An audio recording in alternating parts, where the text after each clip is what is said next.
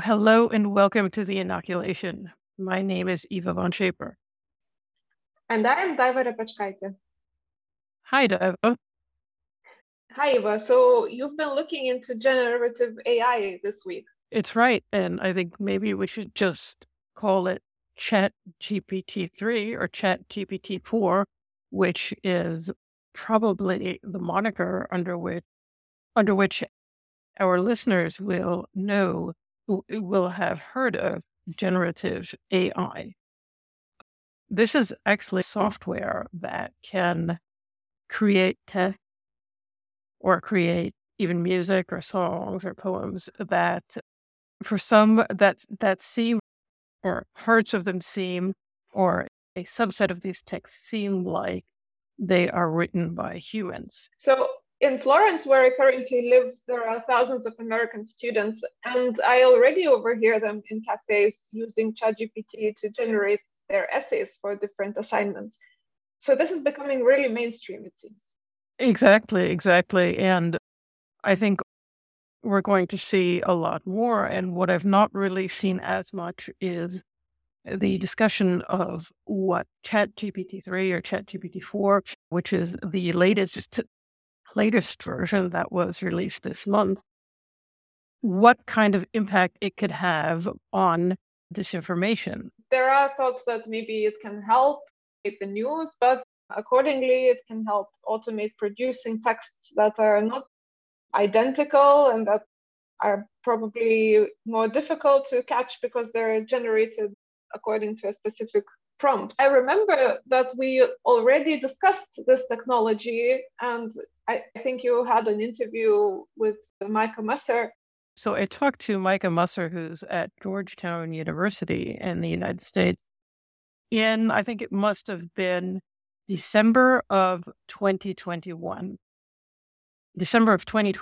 And he was not that worried about it. And I don't think it was on the horizon that there would be a release of ChatGPT to the general public, because now everybody really can go to the OpenAI website and open an account and just I've asked ChatGPT to write emails for me or to summarize articles.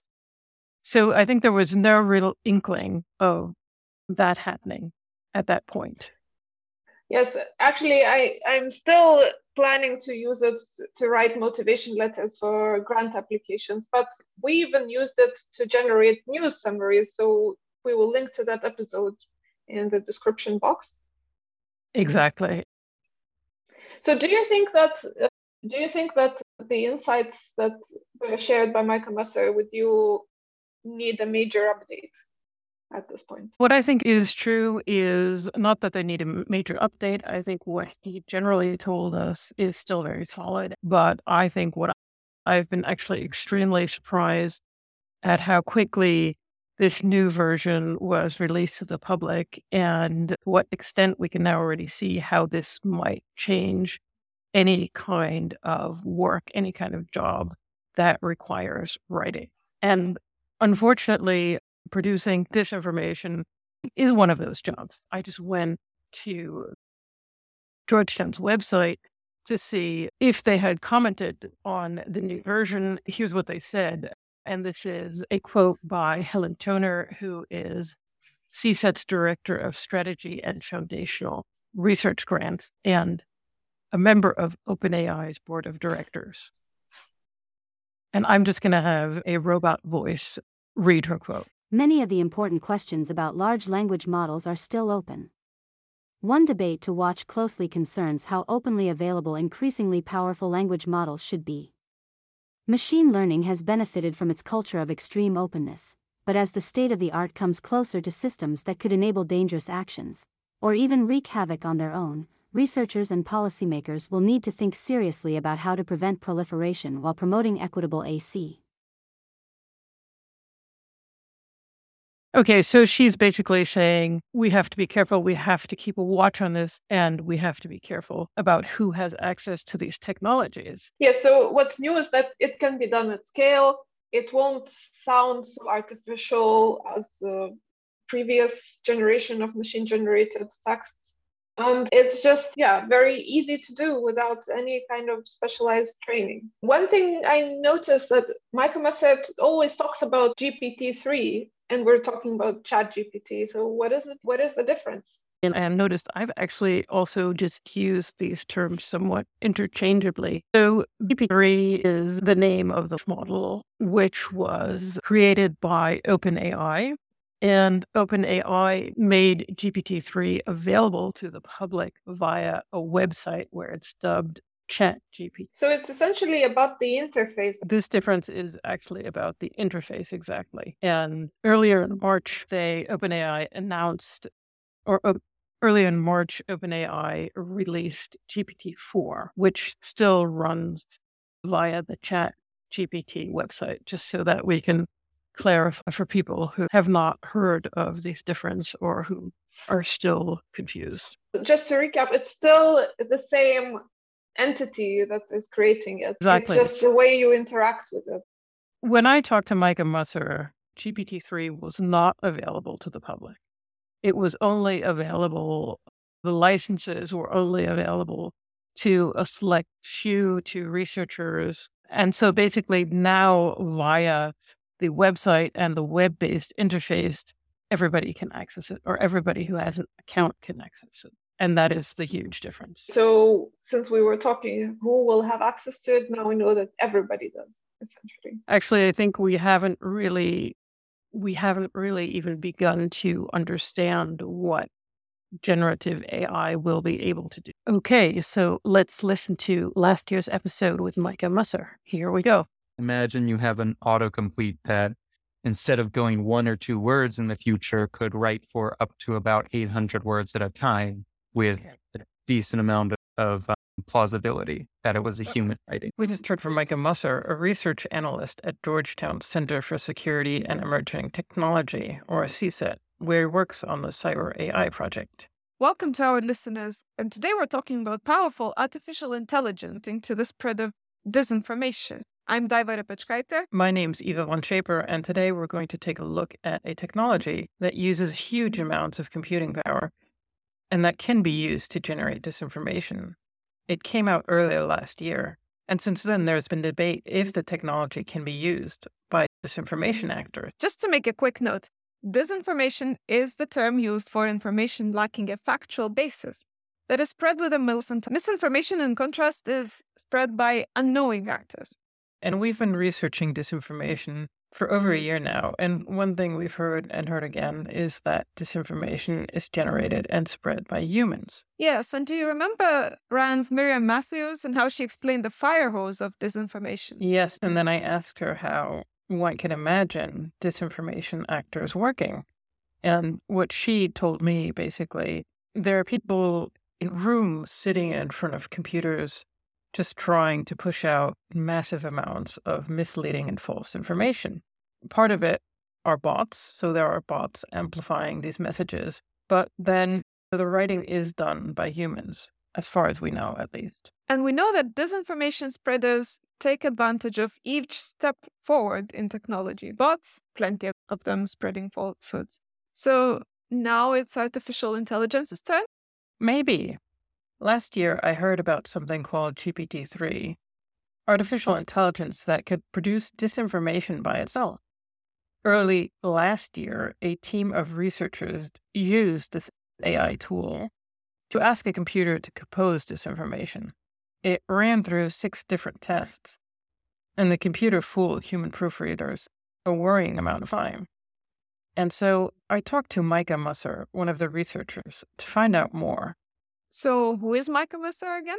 Here's Micah introducing himself. So my name is Micah Musser. I am a research analyst at the Center for Security and Emerging Technology. That's a newish think tank housed in Georgetown University in Washington, D.C. We study the security implications of new technologies, especially AI. I've actually touched a lot of things. I've written on AI and cybersecurity. I've written on AI and automated disinformation, and I've written on AI policy more generally. And when I was talking to Micah, one term that kept popping up was that of a model. a model, like a supermodel. So like Cindy Crawford. Not exactly, of course, but I just asked Micah to explain it for somebody, maybe you, who's not an expert on artificial intelligence. In AI speak, I guess, a model is basically a trained mathematical representation of something. So in this instance, we're talking about language models. These are basically representations of how human language works. But functionally, most of them, when we talk about language models, large language models, most of them are basically assigned the task of learning how to continue previously written text in a way that is plausible. Wait, that's still a lot to grasp.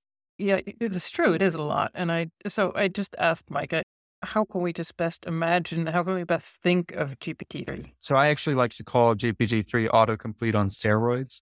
It's really not necessarily anything more like fundamentally strange than that. It's just imagine you have an autocomplete that instead of going 1 or 2 words in the future could write for up to about 800 words at a time with a decent amount of plausibility that it was a human writing.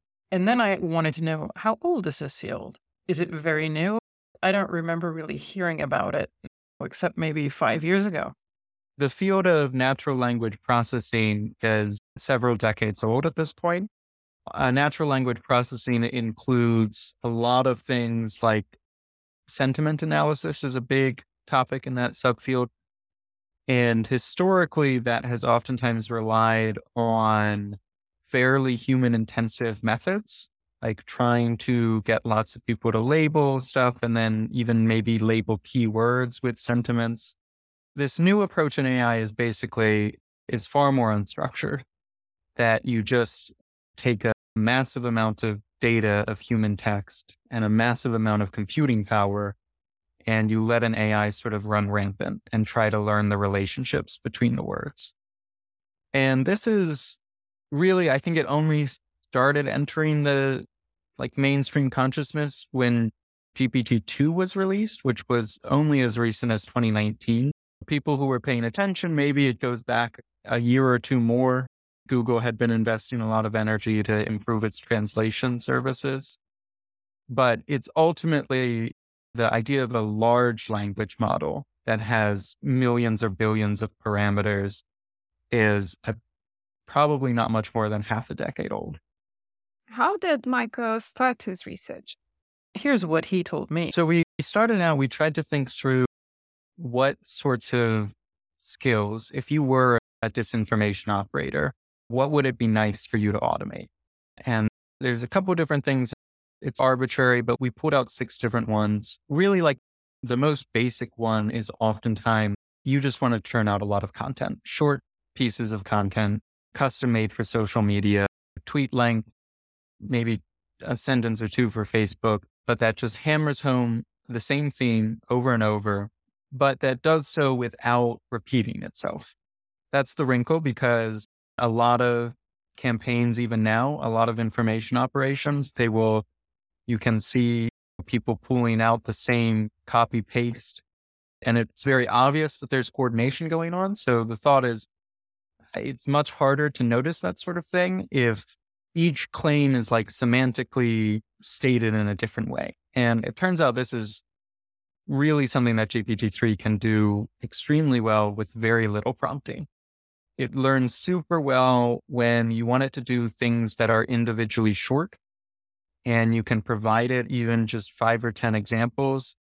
It can basically iterate in a sort of unconstrained and limitless way. And the error rate in terms of saying things that are obvious tells is pretty low, depending what an operator's permissiveness is for the occasional nonsensical tweet. It is the type of thing that you might just hook directly up to social media and let it go without human interference. I wondered, how difficult would it be to give the model raw material to construct tweets? Would it also have to be fed tweets? It definitely does not have to be tweets. GPT-3 is extremely versatile. Actually, it's still impressive to me. When people were just starting to play with the model, they noticed even if you feed it like guitar chord progressions, it seems to have some understanding of that, and it can complete like a guitar chord sequence. So it's super versatile. Really, the constraint, I think, is not the domain so much as the length of what you're looking for. Longer outputs, it does still have a little bit more trouble maintaining plausibility, but anything that is a short output, I basically think it probably can figure out, unless it's like an extremely rare domain. What was the model good at? The model wasn't good at everything. It was not convincing at one type of behavior, but it was very good at others. Here's what Micah told me about what these models are good at.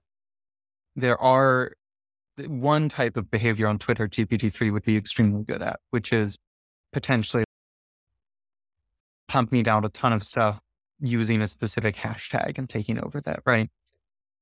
A lot of other stuff happens on Twitter that is much harder for the model to understand, especially sustained back and forths. So it's not nearly as good at a sustained type of conversation. And it can, when we tested that just a little bit, and it would sometimes like flip-flop or confuse the position it was supposed to be defending, or make all sorts of weird conversational moves that didn't necessarily map onto what an operator wanted. So this would really play to a disinformation actor using that fire hose strategy. Is that right? Yes, indeed it is. Here's what Micah told me. That does play to GPT-3's strengths. There are other contexts where, so other skills we tested, I'll just mention, I think, one or two others. So for instance, one thing I played with for a while is I wanted to see, could I get it to, if I fed GPT-3 a breaking news story and I told it, spin this in a way that is favorable for X group, could it do that? And that's much, much harder to do. In fact, you'll notice, I think that's a very cognitively complex task to ask a human to do. Even if I'm saying spin this for Republican slant, even an American would very likely struggle or have to think for a fair bit of time about that.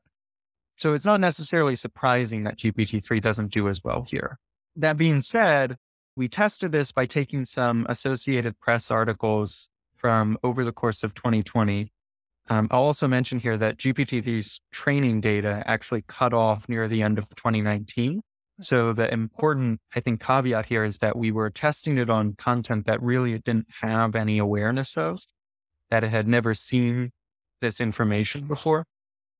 But we asked it to spin some stories about COVID or a George Floyd protests in the US, that sort of thing. And then we had some of our colleagues here at CSAT read them compared to the original and basically guess which ones they thought were fake. And I threw in some other like very partisan but real world publications about this stuff.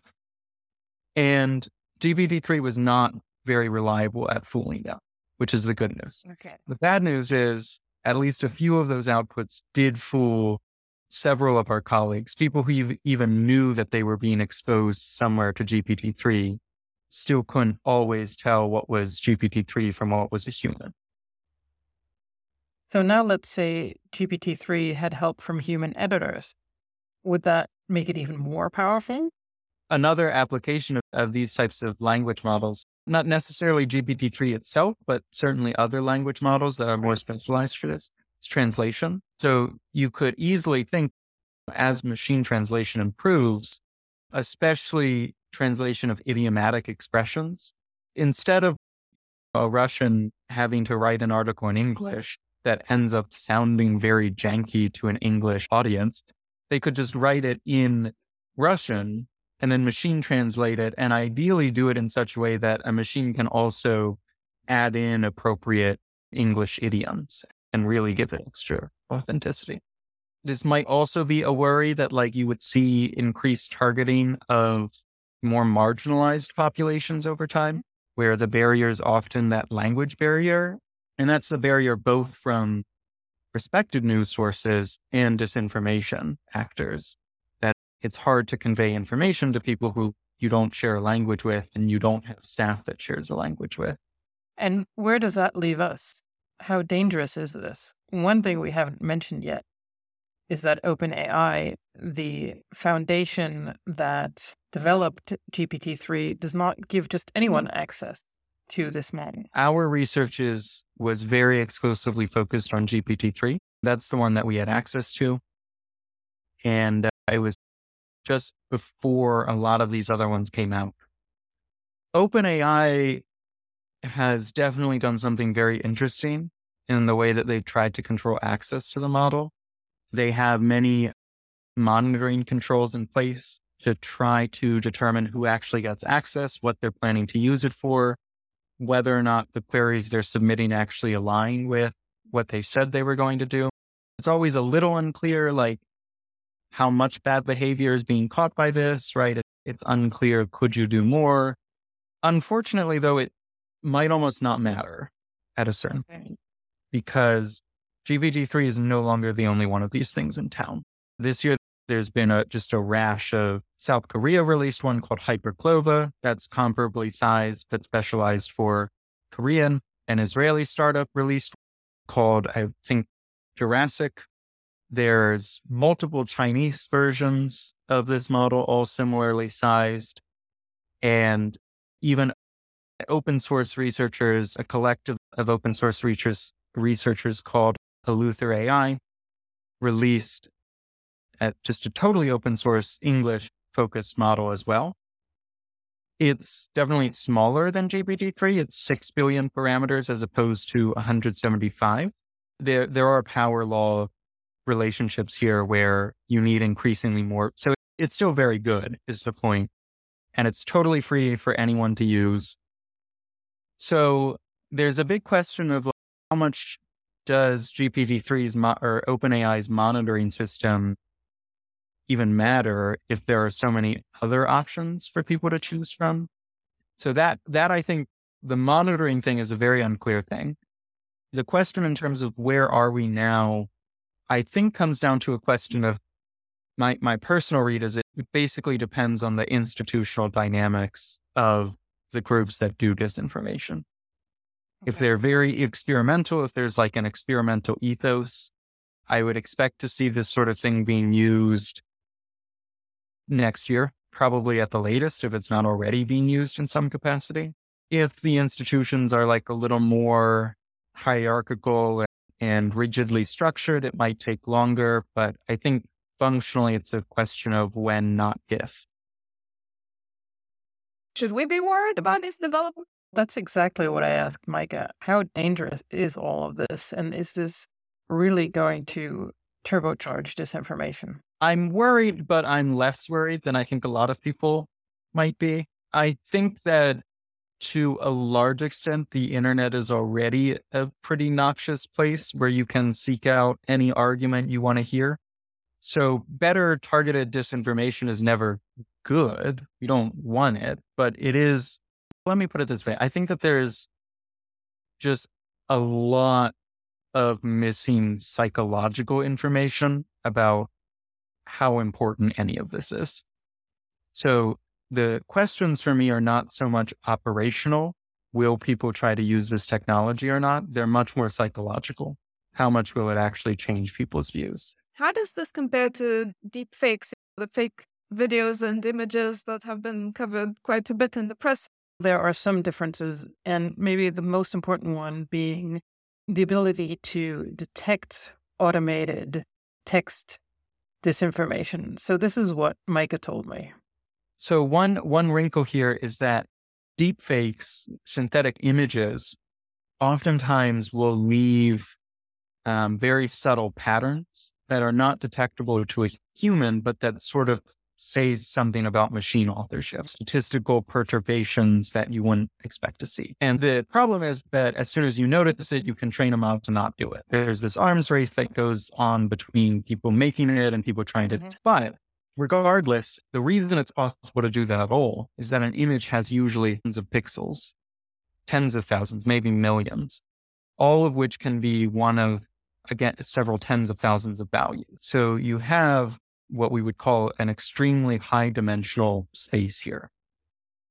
Language, especially short bits of language like a tweet, it's just not as highly dimensional. If you're only working with 100 words, it's much harder to find a reliable, very subtle, like statistical abnormality that would speak to machine authorship than if you have something like a picture.